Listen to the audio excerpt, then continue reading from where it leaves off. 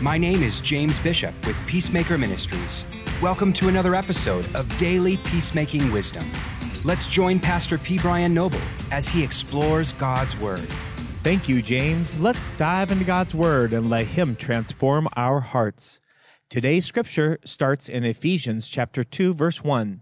And you were dead in your trespasses and sins, in which you formerly walked according to the course of this world, according to the prince of the power of the air, of the spirit that is now working in the sons of disobedience. Among them, we too all formerly lived in the lusts of our flesh, indulging the desires of the flesh and of the mind, and were by nature children of wrath, even as the rest.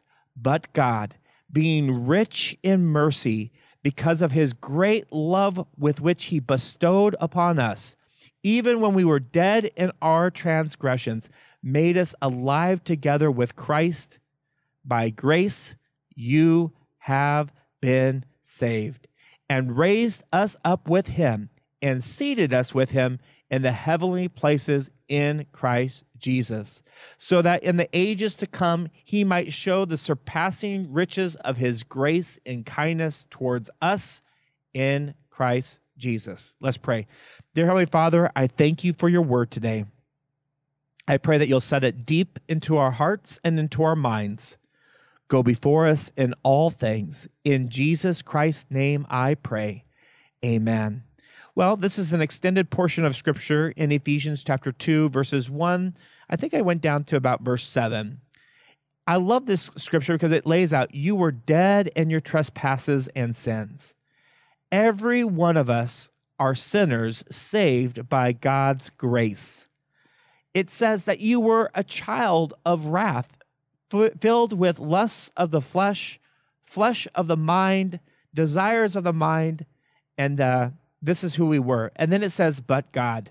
Have you had your but God moment where you turn to God and say, God, I am yours. I repent of my sin and I turn towards you. Now it says, but God, being rich in mercy, it's only because of God's mercy and because of his great love on you that you can be a child of God. See, I want to encourage you today that in your relationships, the hard times that you may be going through, you would be encouraged that God is rich in mercy.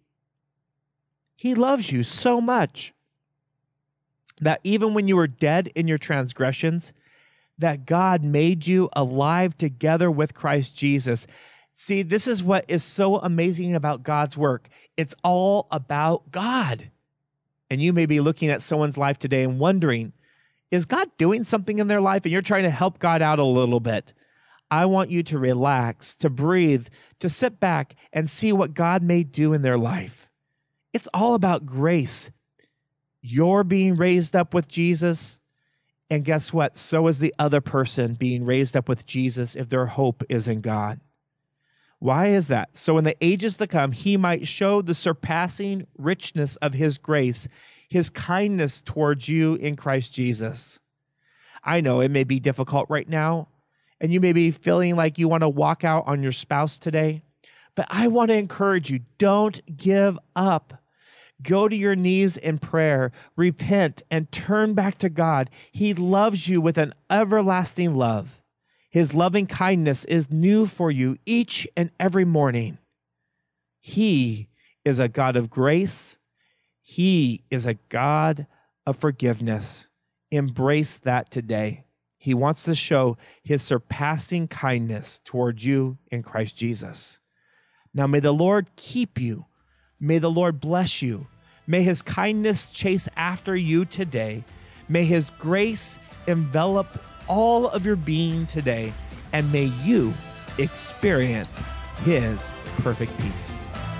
For peacemaking resources, to bring us to your community, or to donate, go to www.peacemaker.training.